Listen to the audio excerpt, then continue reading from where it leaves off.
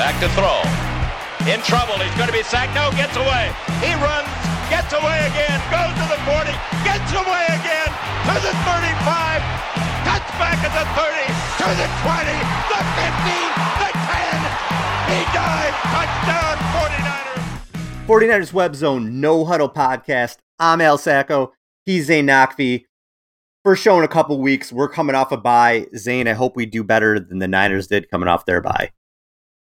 This has to be the low point, right? Of I hope Kyle so. Shanahan's tenure here. This has to be. Like, I don't know how you let a team like the Colts, who are a middling team, a dome team, come in here and score 30 points in an absolute monsoon. Like, Al, for those of us in the Bay Area, like, we looked outside, and earlier that day, because it was the night game, you're watching it rain all day, right?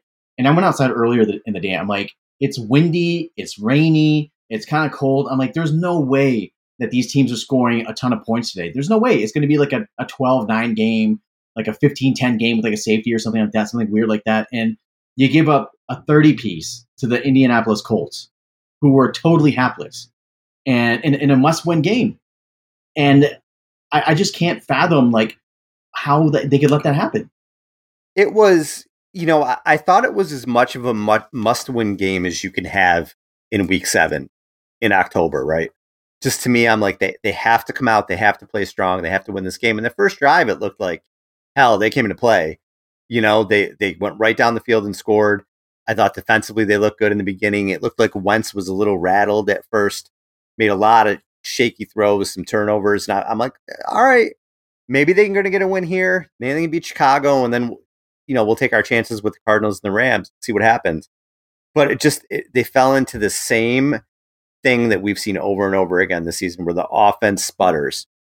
The defense with the pass interference calls. I think there was 97 yards of pass interference calls. It's insane, Zane.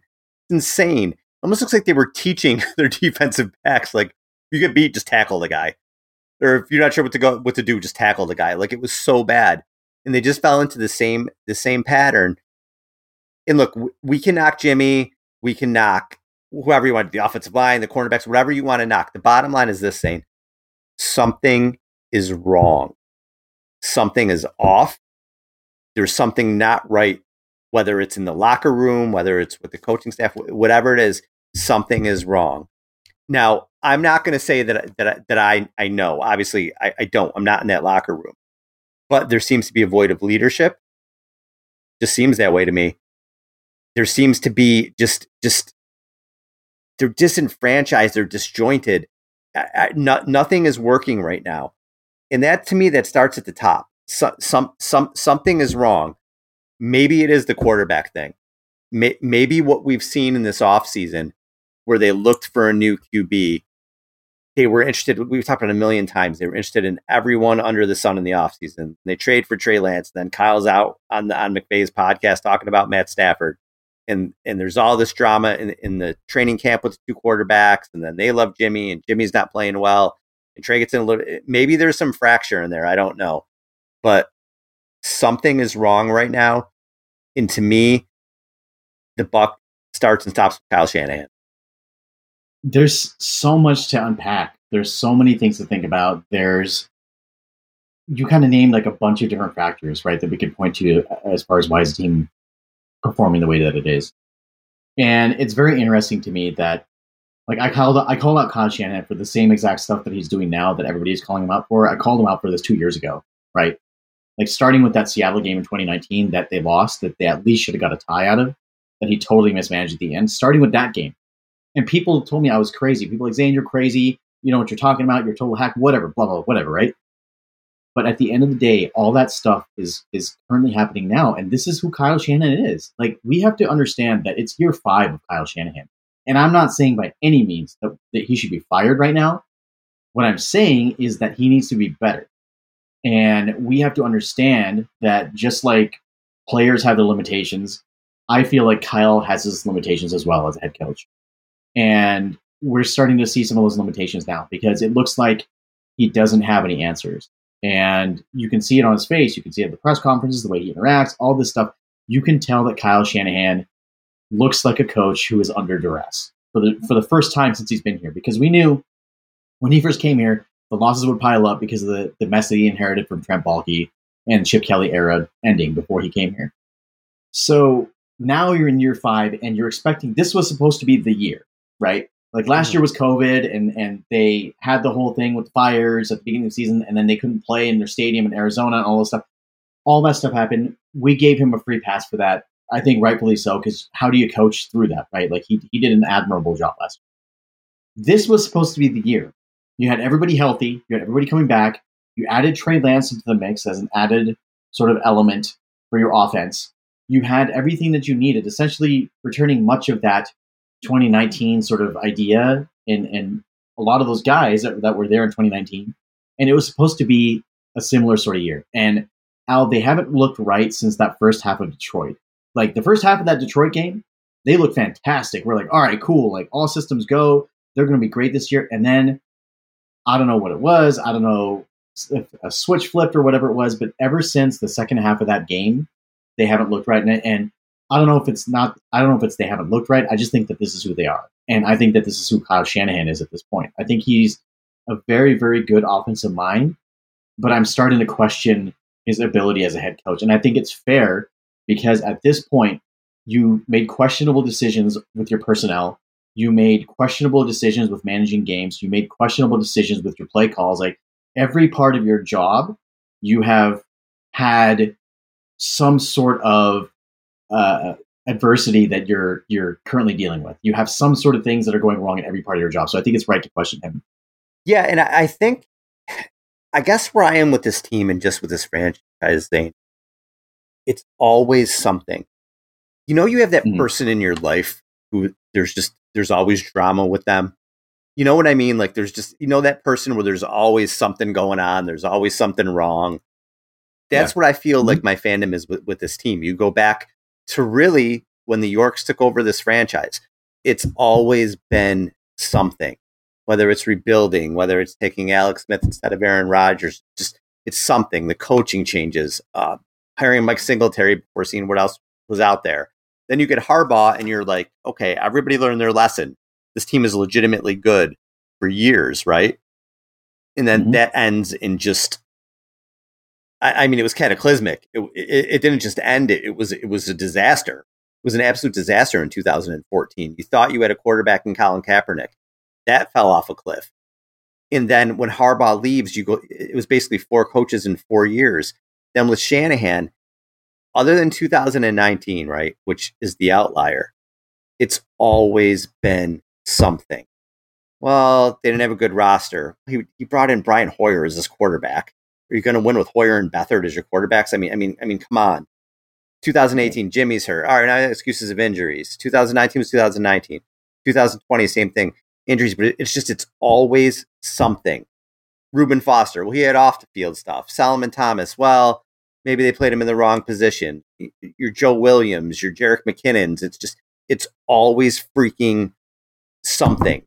Always. And at the point when it's always something, isn't there more there? And people said for years with Kyle, and again, I'm not saying I don't want Kyle fired either. I would see Kyle learn from his mistakes and get out of it. He has the talent to do it, right? I think that he can do it. But everybody would always say like, oh, well, you can't get a better coach than Kyle Shanahan, or he's a great offensive genius. There is a big freaking difference than being a good play caller and a good offensive coordinator and good scheming and being a good head coach. There is a giant difference. You got to deal with personality. You got to put good people around you. You're the CEO as a head coach, right? You're just not a freaking offensive coordinator. Zane, I am so tired of hearing it. Oh, well, Kyle's a great play caller. Great. He's a head coach. He's not an offensive coordinator. He is a head coach. It is more than just being a play caller. And you look at whether it's Twitter or people talking on ESPN, wherever the hell it is. Oh, he's a great play caller. He's a great offensive mind. He's a head coach. He's got more to do than just call the plays. And this team right now around him is spinning. It is falling apart. You have guys like Brandon Ayuk, who, I thought he was going to be a blue chip player, Zane. I thought he was one of the guys they were putting their offense around. He's got 9 catches. 9 catches in 6 games. Dante Pettis has more catches than Brandon Ayuk right now. Are you kidding me? So bad. And we're saying Kyle Shanahan's a good head coach. He's 31-39. If you take out 2019, he is, let me do the math, he is 18-36. At some point, it's not the injuries. At some point, it's not all the other factors. At some point, it's not bad luck. At some point, it's not Jimmy Garoppolo. At some point, it's you. It's you. And I'm not saying he can't change, but he needs to change. And all the criticism he's getting, and he even said it himself, I deserve criticism. You're goddamn right you do, Kyle. You're goddamn right you do right now, because this team is floundering. I didn't think they were a Super Bowl team, but I thought they were a playoff team. In any decent team you've played, you have found a way to lose. They find ways to lose, Zane. That's the best way I can put it. Well, they were close. They just lost by 3 points. They should be 4-2. They should be 5-1. They're not, and they never are. They never are. There's always an excuse, and I'm sick of it. I mean, there's no such thing as moral victories. This is year 5 of this regime, right? And look, this isn't a knee-jerk reaction because, again, Kyle said himself, he's like, I deserve the criticism. Like, I'm not doing a good enough job. And so a couple of things about that. The first thing is we never hear Kyle take ownership for anything. Like, he actually took ownership for something for once, that right. He said that I have to be better.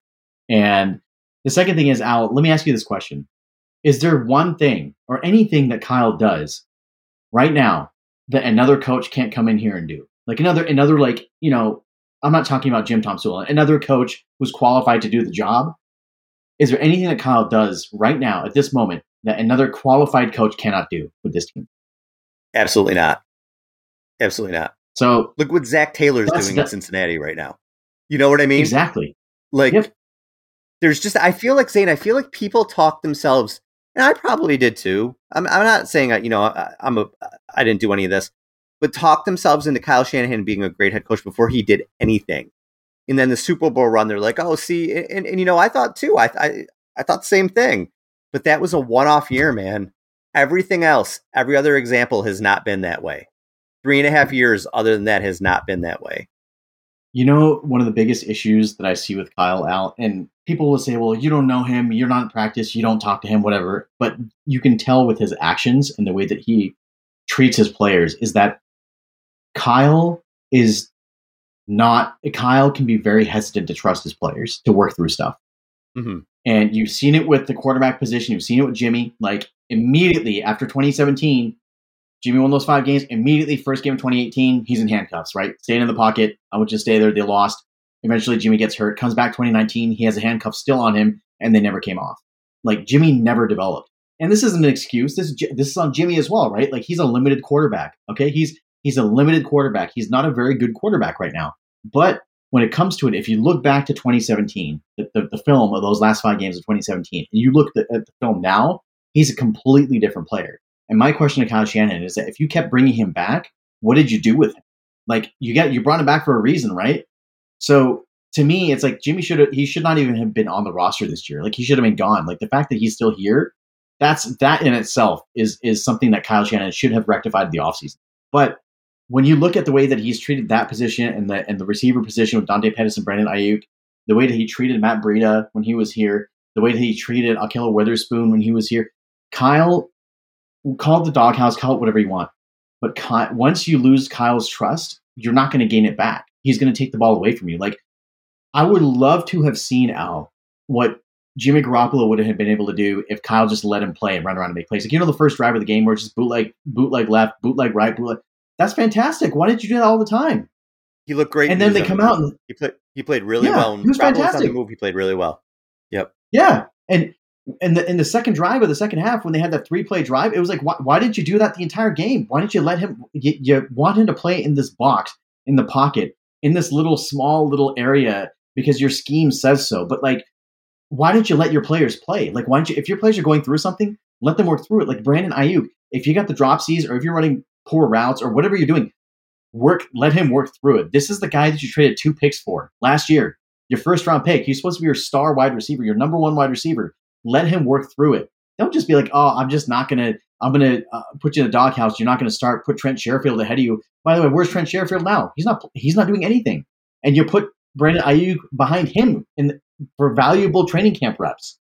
So my whole thing is that a really good head coach, Al, trust his players, and they trust them to work through things, and they trust them to be able to figure it out, because these are grown-ass men and professional athletes that can do things for themselves and figure out things for themselves. And Kyle doesn't do that. And that's one of my biggest gripes with him, is that you have to trust your players.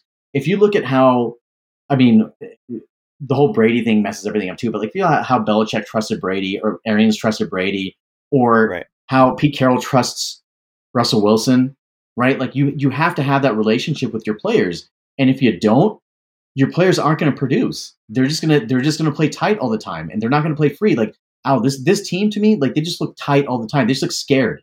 They look scared to make mistakes, and that's the corners. They look scared to give up a big play. That's why they're grabbing everybody.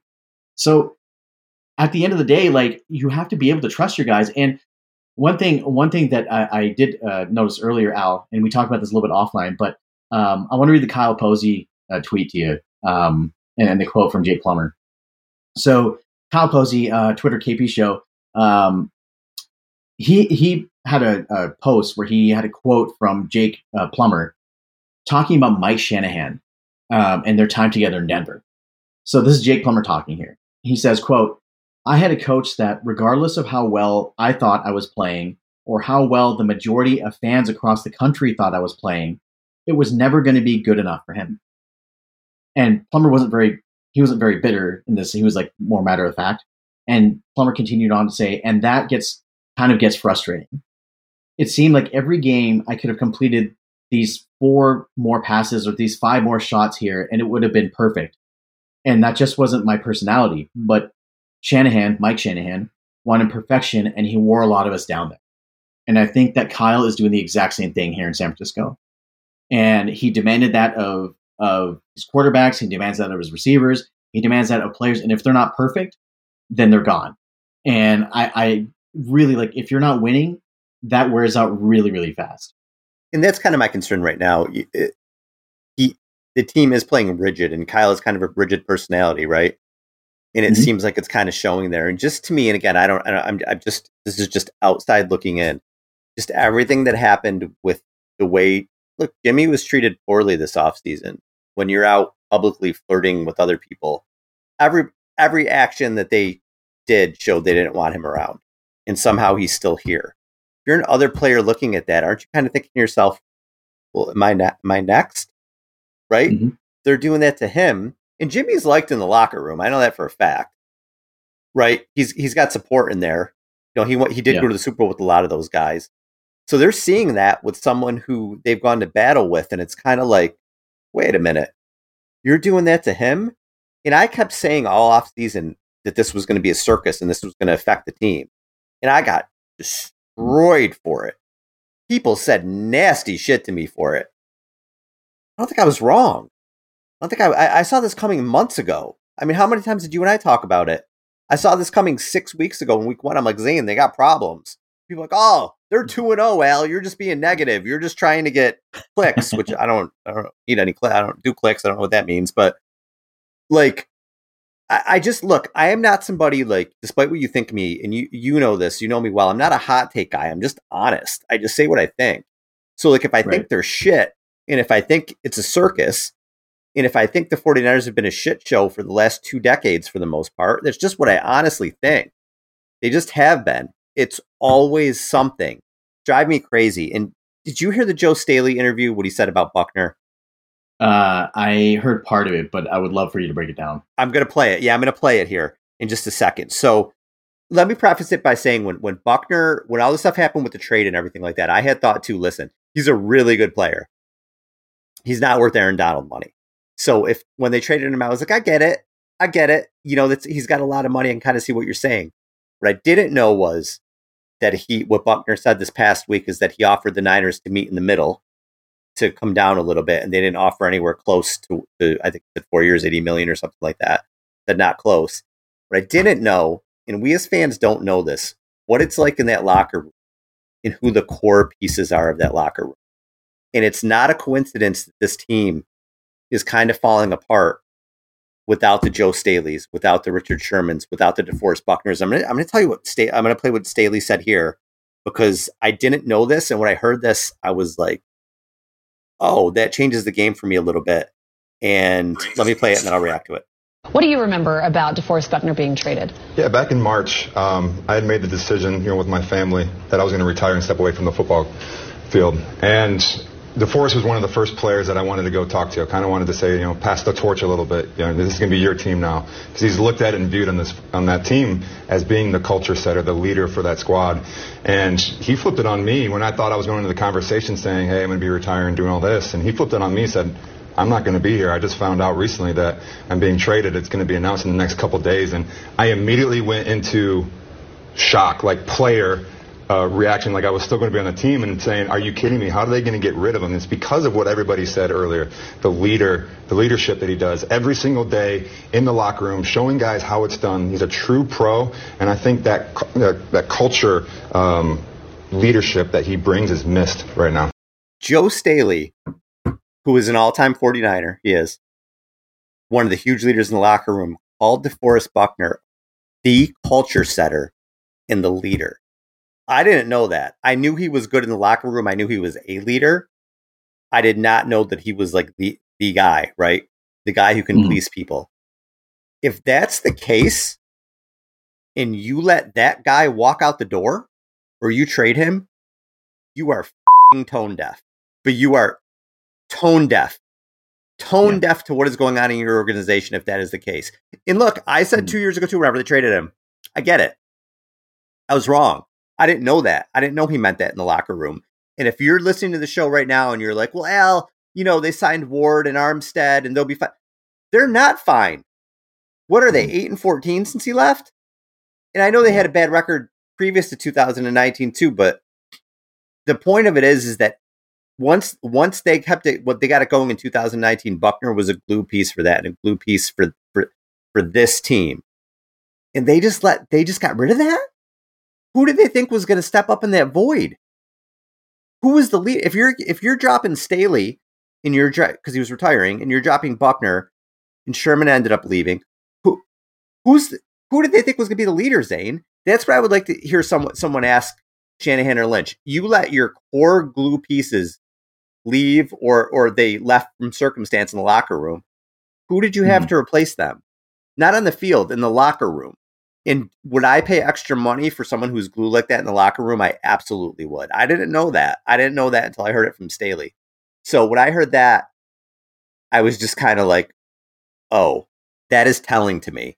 That tells me that some of the people making the decisions are tone deaf to what's going on in the locker room. It's very similar, Al. We've seen this so many times with this ownership group and Parag and these guys. And Parag is mostly in charge of the trades. We know that. But we've seen it so many times with them. They'll get rid of a leader. They'll get rid of locker room guys. They'll get rid of they got rid of Frank Gore for what? For what reason? He didn't want to leave. He wanted to stay. He was still productive. They got rid of guys that are really good team guys, and they've constantly done that throughout the regime because the analytics tell them that, oh, we can trade Buckner, get a first, and then Javon Kinlaw will give us the same or similar amount of production as Buckner did. But Kinlaw has bum knees. You didn't know that? Right. Yeah, he drafted Kinlaw, and he had knee problems in college. That's the other thing, is that they compound one mistake with more mistakes. And people will listen to this and be like, oh, you guys are being way too negative. You're just trying to, because they suck. They're not any good right now. That's why we're being negative, because they're not any. If they do something worth praising, we'll do that. But they're terrible right now. This is a carbon copy of all of those Singletary years, the Nolan years, the Tom Sula year, the Chip Kelly year, where they win one or two games early, and then the rest of the season's a train wreck. This is what it's turning out to be. Hopefully, they can get Trey in, and he can kind of salvage this thing, and they can get some sort of progress out of the season with his development. But Al, when you make moves like that, and you give away your foundational pieces like that, and I get how the salary cap was a thing. The Cardinals didn't have any problems fitting superstars in their cap. The Rams don't have any problems fitting superstars into their cap. It doesn't matter to them. So you couldn't keep Buckner. You couldn't give Armstead less to give Buckner more.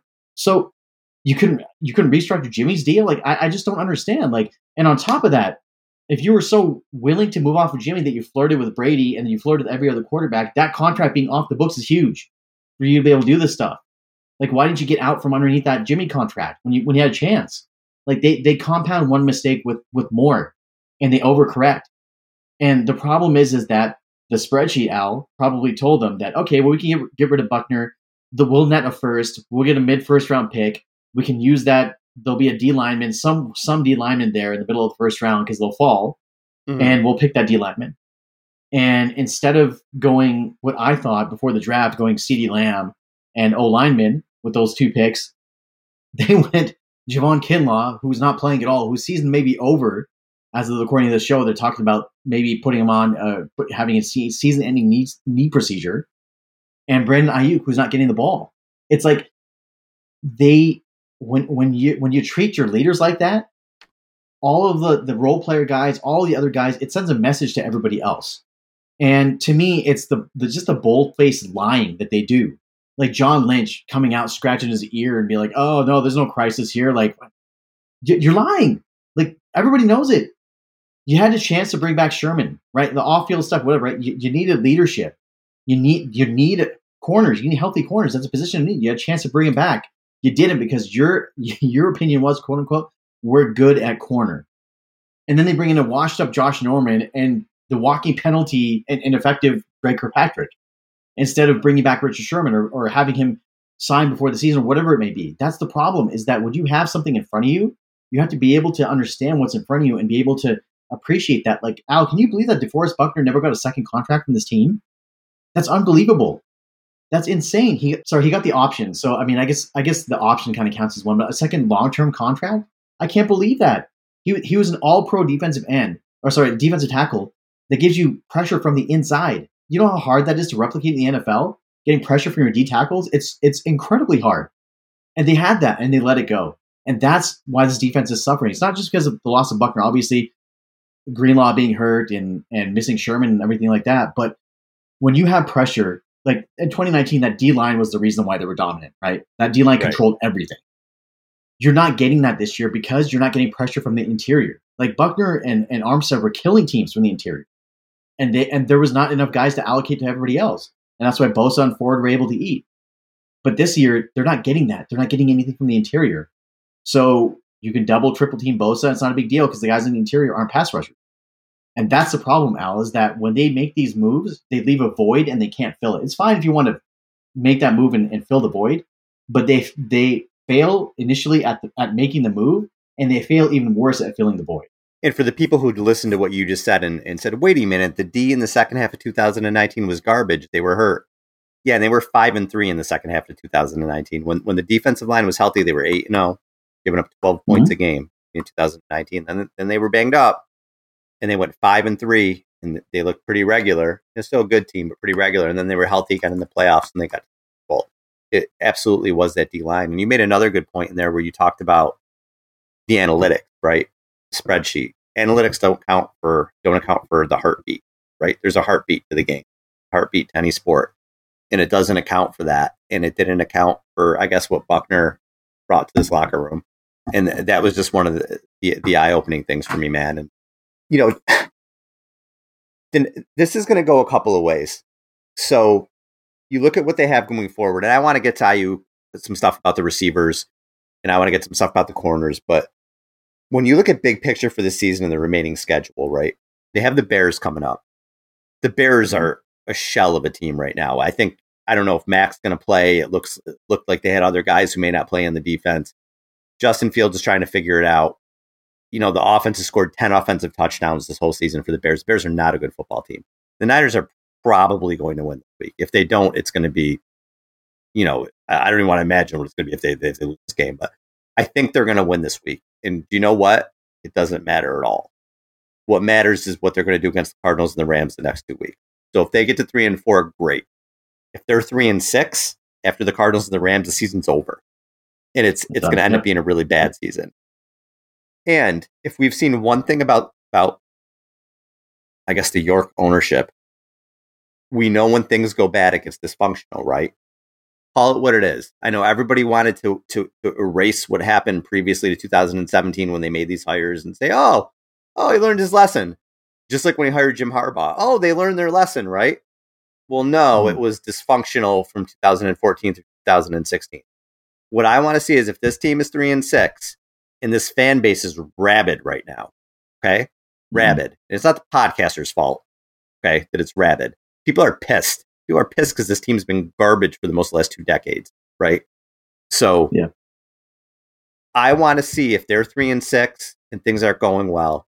We've already seen stuff start to come out in the press a little bit more than we have with this regime, right? With some of this Jimmy for the second round pick and the Lynch in the ear and the DeForest Buckner stuff and people saying things that you don't normally see. Are leaks going to start to happen again? Tim Kawakami tweeted something today that kind of got me thinking. He said, if there's a Jet or anybody else leak, it'll be over for this regime, and New York doesn't want this to be over yet, parentheses.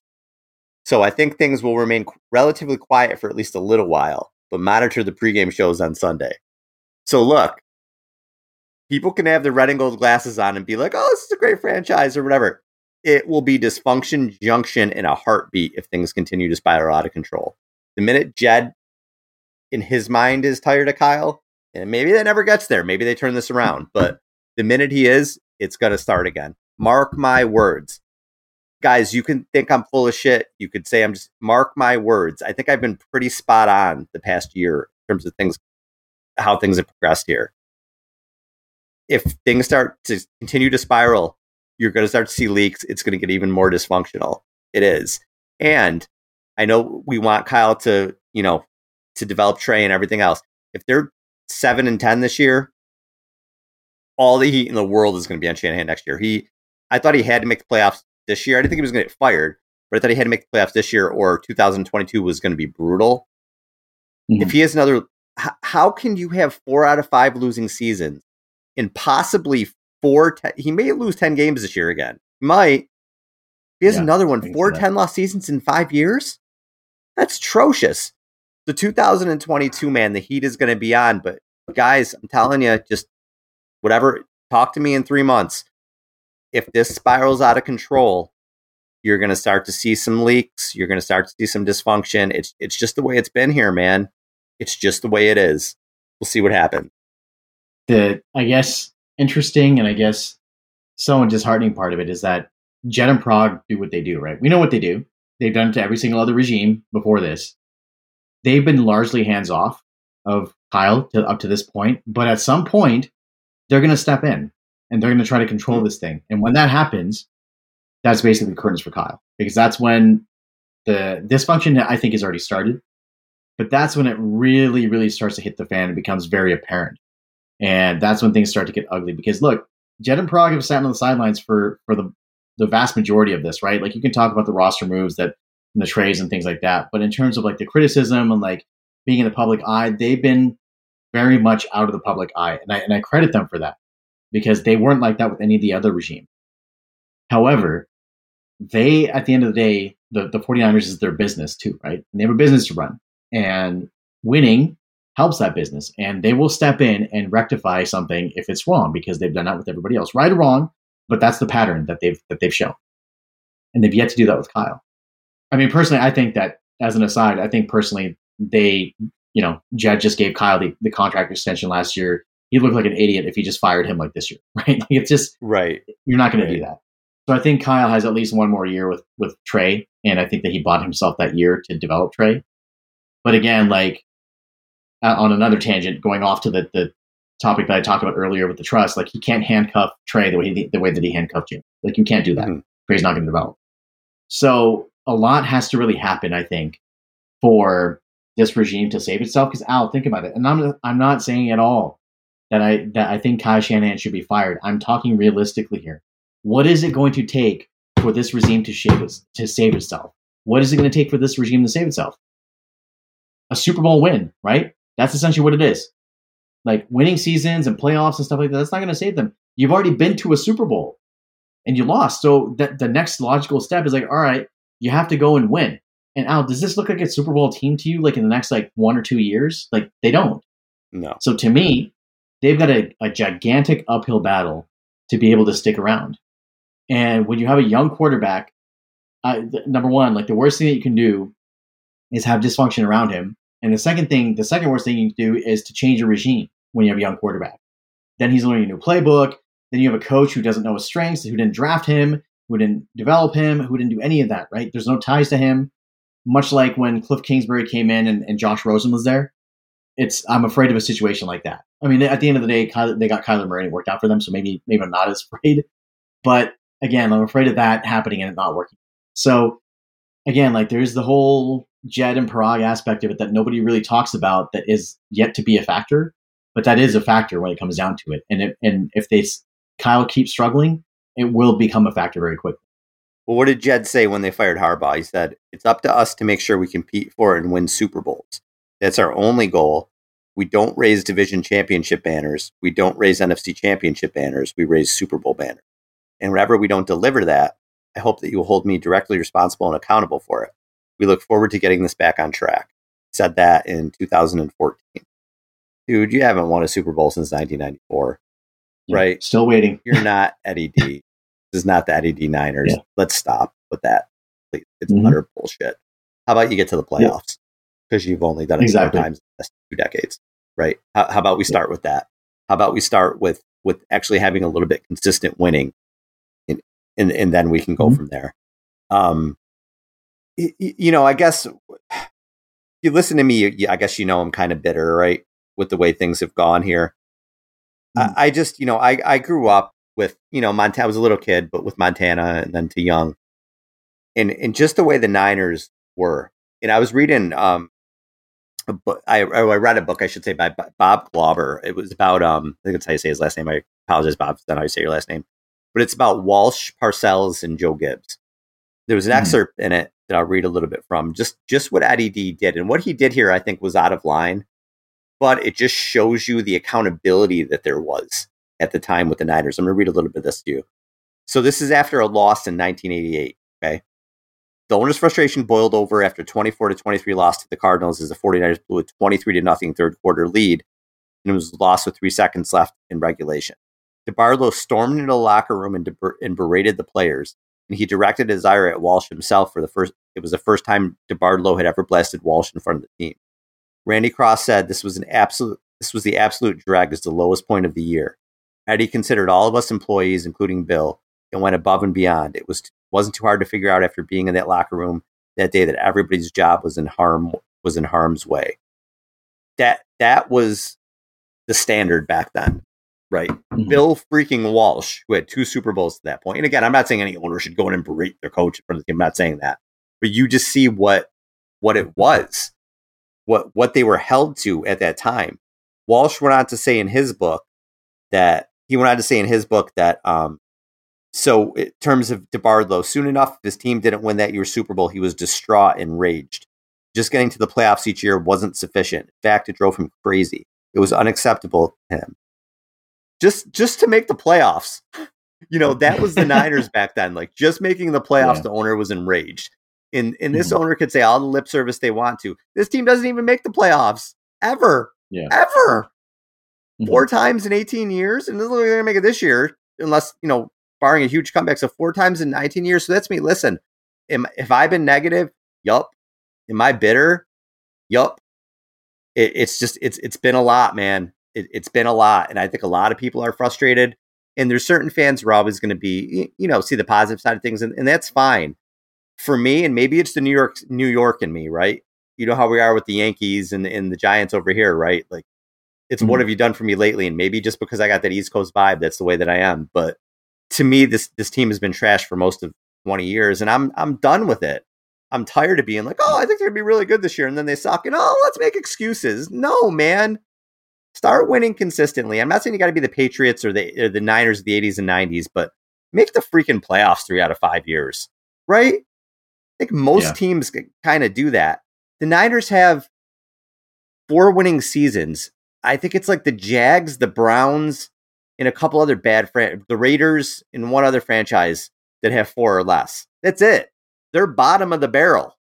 Okay, I'm thrilled they made 2 Super Bowls. Great, they didn't win them. They have no championships. So they've been bottom of the barrel for the last 20 years in terms of winning seasons. It's them and like 4 other franchises that are. So what do you want us to do? Like, I commented, I think it was Brian Peacock. Somebody was on him like, "Oh, you're so negative." What do people want us to say? What do you want to come on here and what do we say right now?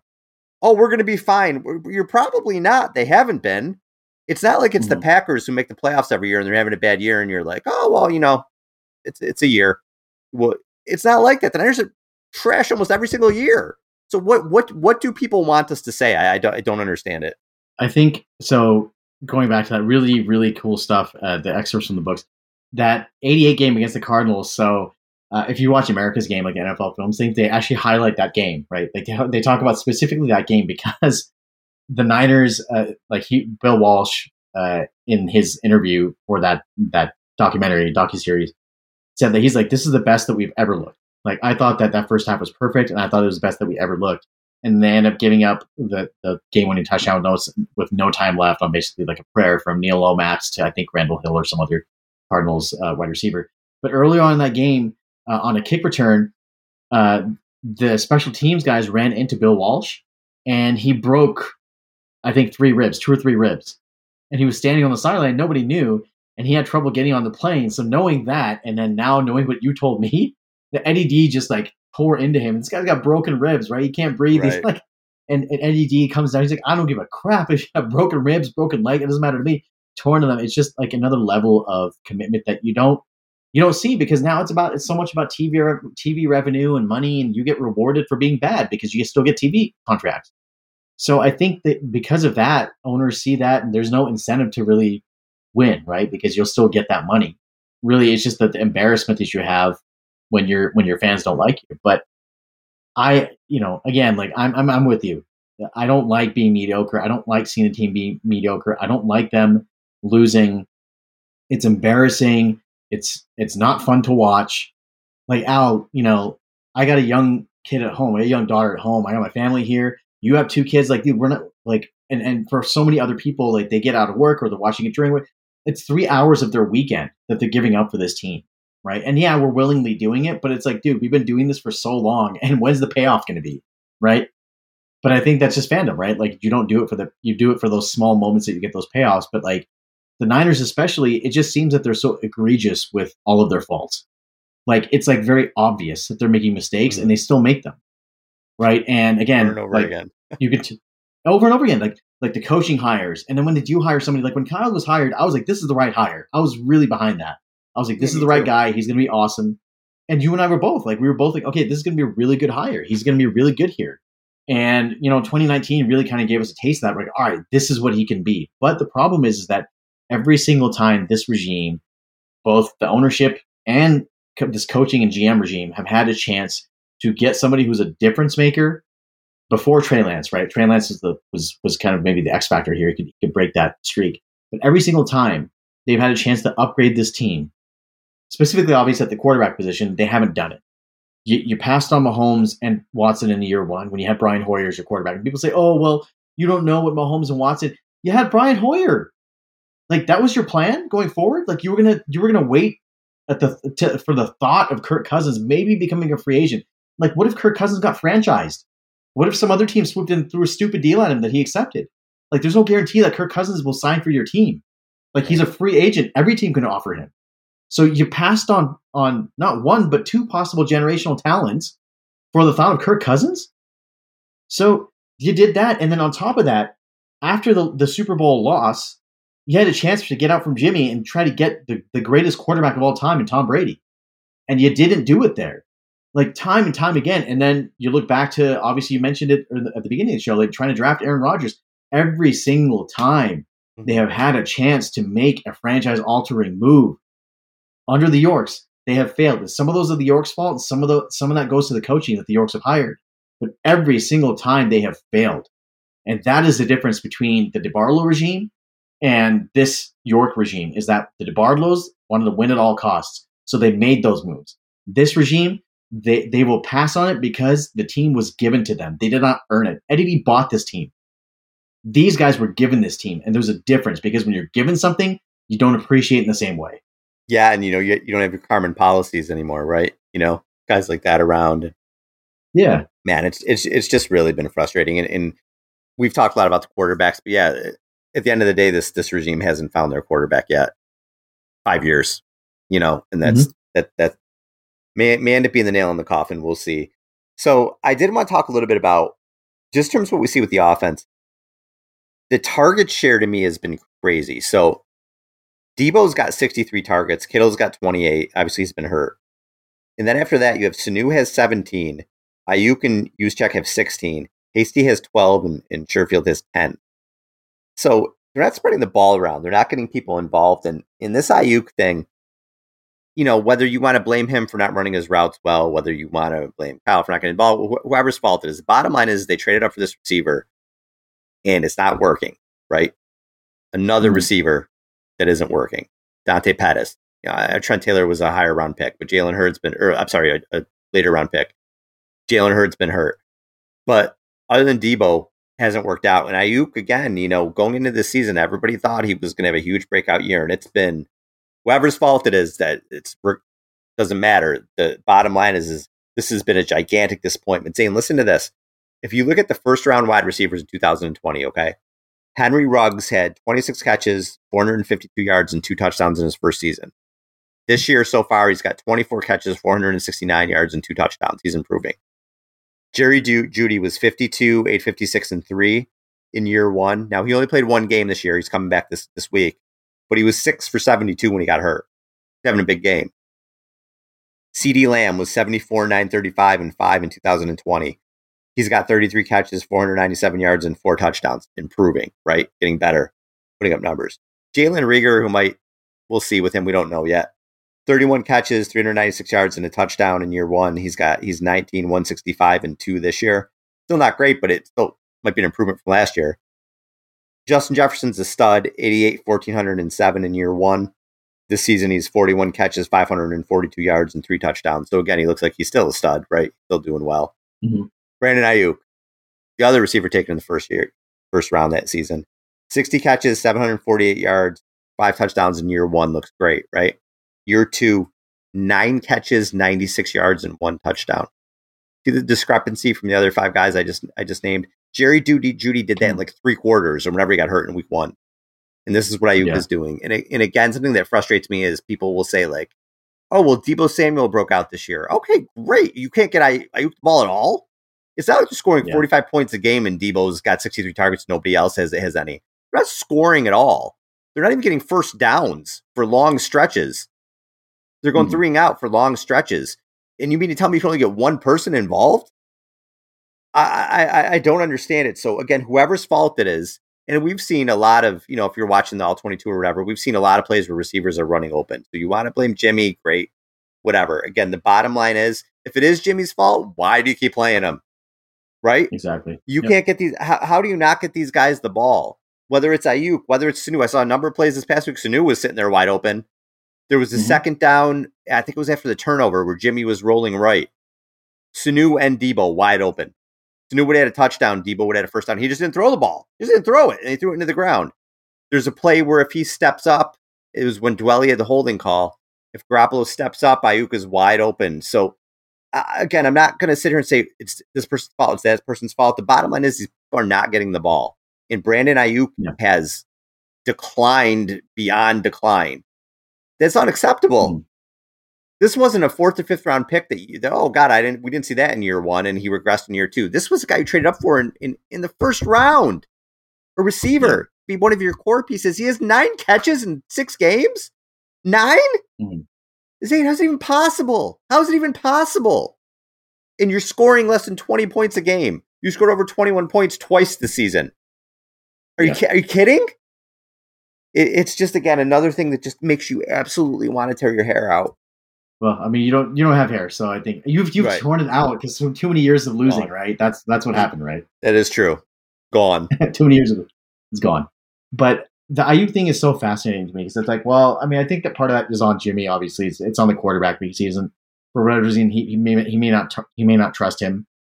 But the other thing is that people will say, oh, well, he's getting the snap count and the snap. But the thing is that the snap count doesn't matter if you're just running clear out routes all day. That's all he's doing. He's clearing out the middle for Deebo. Like those in cuts that Deebo has, like those 20-yard in cuts that he has, all Ayuk is doing is he's taking a corner and a safety deep with them so to clear that route out for Deebo. Like that's not like an actual meaningful snap to me. That you're just a decoy on that play. Like I want to see plays where Ayuk is the focal point, not just like, oh, you're read number 4 out of 4 in this play. No, like you are the first read, you're the first guy that I'm going to look to, and the ball's going to go to you. Now, look, I think that again, it was bad luck with that holding call on Dwelly and that ball being tipped. And yeah, Jimmy should absolutely have stepped up, and that's a layup touchdown. And Ayuk did get open. But the thing is that's just one play. Like, we consistently see Ayuk being overlooked. He's not involved in the game plan. Like, you see these like token, like, oh, let me give a reverse to Ayuk, or let me throw him like a screen pass. So these token, like, easy, like, okay, dude, like, I know you're trying to get, you're making a concerted effort to get him involved. Like, this isn't organic. Like, forces to Ayuk sort of plays.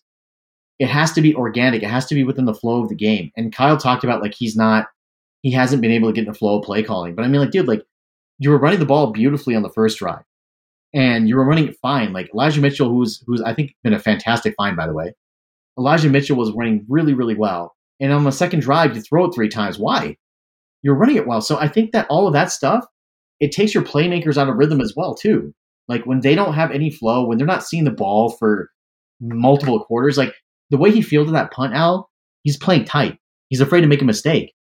Like, you can see it. You can see with the way that he plays. He treated it like a high school kid. It literally looked like a high school play when Brandon Ayuk muffed that punt, which thankfully was not a safety. He never had control of it, so it was a touchback and correctly called. But these guys are scared. They're scared to make mistakes, and I think that's a big part of it too. So it's not just Kyle, it's not just Jimmy, it's a combination of both. When you mentioned Mitchell, one thing I wanted to say, when you talk about, again, being a head coach and the decisions you make, right? And in this case, it's personnel decisions. So Kyle has proven year in and year out that his system can get late round running backs or undrafted free agents. They come in and they do really well, right? Breida, Mitchell, Jeff Wilson, Mostert. You don't really need to spend capital on running back. Despite that, they've spent a lot of capital on running backs, right? They traded up for Joe Williams, didn't work out. They gave a big contract to Jerick McKinnon, didn't work out. They gave a semi-big contract to Kevin Coleman. Kind of, I guess, sort of worked out for a year. They traded up for Trey Sermon. Kind of, right? Maybe. They traded up for Trey Sermon. He's not playing right now. So again, why do you keep doing it if every year those guys don't work out, but the guys that you got off the street or late did? Like, how does that work? So, that was one of the things that, I don't know, in terms of the decisions I want to say too. One of the last things I want to hit on, Zane, was just the cornerback situation and with these pass interference penalties. I saw today that they're working on jump balls in practice to try to help reduce PI penalties. Josh Norman and Drake Kirkpatrick are doing that in their 30s. That's awesome. That's good. You can do that. Those guys in their 30s after 10 years in the league. What kind of drives me crazy about that is, look, if Ambry Thomas isn't ready, great, don't play him, I guess. But Lenoir looked pretty damn good when he was in. He made some mistakes, but he looked pretty good. What sense does it make when you're 2-4 to take a couple guys off the street in Norman and Kirkpatrick and not even dress Lenoir? I just don't understand it. Why not give him some snaps?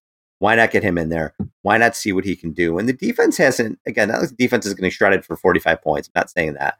But it's been pretty ugly at times with the corners and the pass interference and things like that. Why not just get Lenoir out there, see what he can do? Josh Norman's probably not on your team next year. Patrick isn't on your team next year. Lenoir could be a player for the next 3 or 4 years. And Shanahan said something about not getting the rookies in yet. I forgot what he said. Something about wasn't time to get him in, or you just don't get him in to get him in for experience type thing. He played well. I thought he played well enough. It's not like you're putting in a guy who hasn't shown anything. I thought he played well. So I don't understand why they would have him in there. He would do okay, and then they would just pull the rug out from under anything like that. I don't understand that. I'll tell you why, Al, because they're feeling pressure to win, right? Again, the thing that you mentioned earlier on, like 4, potentially 10 lost seasons in 5 years is a huge black eye on a coaching record. And they know that the heat is going to be on them next year. And to be able to kind of like hold off the dogs a little bit, they need to be able to win games. And he's going to try to put the people out there that are going to help him do that. It's not about development. And I think that the sad thing, Al, is honestly, if they just packed it in for this year and it's like, all right, this year is just about Trey's development and the development of the rookies that we have, so we can get out from some of those contracts that we have, like the Jimmy contract and some of the secondary guys that are on 1 to 2 year deals, I would be totally fine with that. Like, all right, cool. Like, it's not a big deal. We're punting on this year. Yeah, it's annoying that, like, they may lose a little bit, but like at the end of the day, it serves a larger purpose. But they're neither here nor there. Like, they're not starting any rookies in terms of like the guys that need to take over in the future. They're not getting enough from their vets. And right now you're in this kind of purgatory where you're not really like, you don't know what you're doing. You don't know whether you're building for the future or if you're waiting for this year. And I think that the cornerback position is a really good illustration of that. Because, as you said, Lenoir was doing pretty well. I mean, I feel like he was doing just as well as Josh Norman and Kirkpatrick were doing. But inexplicably, I mean, maybe they wanted more out of that position. Maybe they wanted more guys. But I just feel like, again, I don't feel like this group, specifically the corner group, but I feel like the entire team, but I don't feel like the corner group is playing with any sort of peace of mind. I feel like they're pressing. I feel like they're tense. I feel like they play scared at times, and it shows. How many times did Carson Wentz throw the ball to them, and then they didn't catch it? Like, just throwing it right to them. The only guys that can catch on the defense are linebackers. That's it. Like, Greenlaw and Al-Shaair had the only interceptions. By the way, that should have been an interception. I don't know why that was a fumble that they gave to Al-Shaair, but they're the only guys that can catch. So I think that, like, when it comes to this particular group, why not throw Deommodore Lenoir out there? Why not throw Ambry Thomas out there a little bit and have a little bit of trial by fire? Like, there's nothing that says that you can't do these things. And I feel like good coaches and good regimes find creative solutions to be able to win games, and this is their time. I'm not saying they won't be able to find it. I'm not saying this is not a good regime, but what I am saying is that this is their litmus test, Al. This is their own trial by fire as a staff, because they have to get creative. There's no trade that you can make, or nobody coming off IR, or no addition to the team that will make enough of a difference to turn this entire thing around. Even a Trey plays well. So to me, like, I think that when we look at what they're going to do next, it has to be something that's internal. It has to be something that's creative. It has to be something that is going to make enough of an impact to make up for all the things that are causing them to lose. And I'm not sure if that thing is on the team right now. All right, Zane, before we take it out of here, we'll do some predictions. I kind of already said mine, but what do you think is going to happen this week? Oh, they have to win. And the other thing I'm going to say is that, though I think they'll win, also, ironically, Jimmy's first start was against the Bears in Chicago, in his hometown. And it could possibly be his last start for the 49ers in Chicago, in his hometown, hopefully again in a win against the Bears. So I'm going to say that they're going to win. Justin Fields right now still going through it, still finding his way. So I think that the Niners should be able to win this game. And I think that Nagy's out. He's got COVID, right? So I think he's not even coaching until like later on in the week. Yeah, I think it'll be, maybe like a 24-13 type thing, 27-13. I can't see the Bears scoring much. Again, they've only had 10 offensive touchdowns this season. I think the Niners defensive line will play well in this game. I think the Niners will win, and I think they'll be 3-4. But again, I don't think it's going to mean very much until we see what happens in the weeks come after that. So if they're 4-5 after they get done with the Bears, Rams, and Cardinals, all right, maybe you could say, well, maybe they could make a run to 9-8, 10 wins. Maybe could push playoffs. But if they're 3-6, it's over. It's over. Yeah, and that's really, really disappointing. So we'll see. I think, to me, again, I said before, let's see where they are after the bye. Now I'm seeing, let's see what happens up and through week 10. I think it'll be, this is it. This is the season. We'll know in the next 3 weeks if there's anything left to root for or if we're playing for next year. So, but I do think they win this week, and we'll see what happens from there. Hopefully it'll at least be a fun game to watch. Be on Halloween. So hope everybody, whatever you do on Halloween, I'm going to drink a shit ton of pumpkin beers on Halloween. Do you ever drink any pumpkin beer? I don't know if you're not a big drinker, but like, I love the craft beer. And like, I know pumpkin beer is like, a lot of people aren't really into it. I love it. On Halloween. That's what I do, man. I'm all about it. So it's going to be fun. Basic season. Al's going to you're going to be basic on Halloween. Basic the pumpkin beers? Season. Yeah, basic. Yeah. I mean, anything pumpkin is basic, right? That's what people say, right? So I like it. I'm all about it. I'll mix in some Oktoberfest too. It's going to be a day. A lot of football. We got a couple parties to go to. It's going to be a fun day. So, and maybe if the Niners game, maybe I'm going to need a drink. So we'll see how it goes. No, I mean, I think they'll win. People think we're too negative, but honestly, number one, I don't care. Like, I'm gonna like, you and I will tell how it is. And when they do something that's worth praising, we'll do that. And when they're negative, when they're losing, we'll end up trashing them because they suck, right? But we're going to keep it 100. That's what we do. That's what we've always done, and that's not going to change. Yep. And look, we've been positive when there's things to be positive about. We've been positive when there haven't been things to be positive about. Right now, I'm just fed up. fed up. Yeah. So I don't know. It just is what it is. I think a lot of people are. And if, you don't like it, tough. I don't know what to tell you. Yep. That sounds like a good place to stop right there. Yeah, Bam. all right. Hit him with a mic drop. If you don't like it, tough. That's it. Done. All right, guys. Thanks for listening. For Zane, this is Al.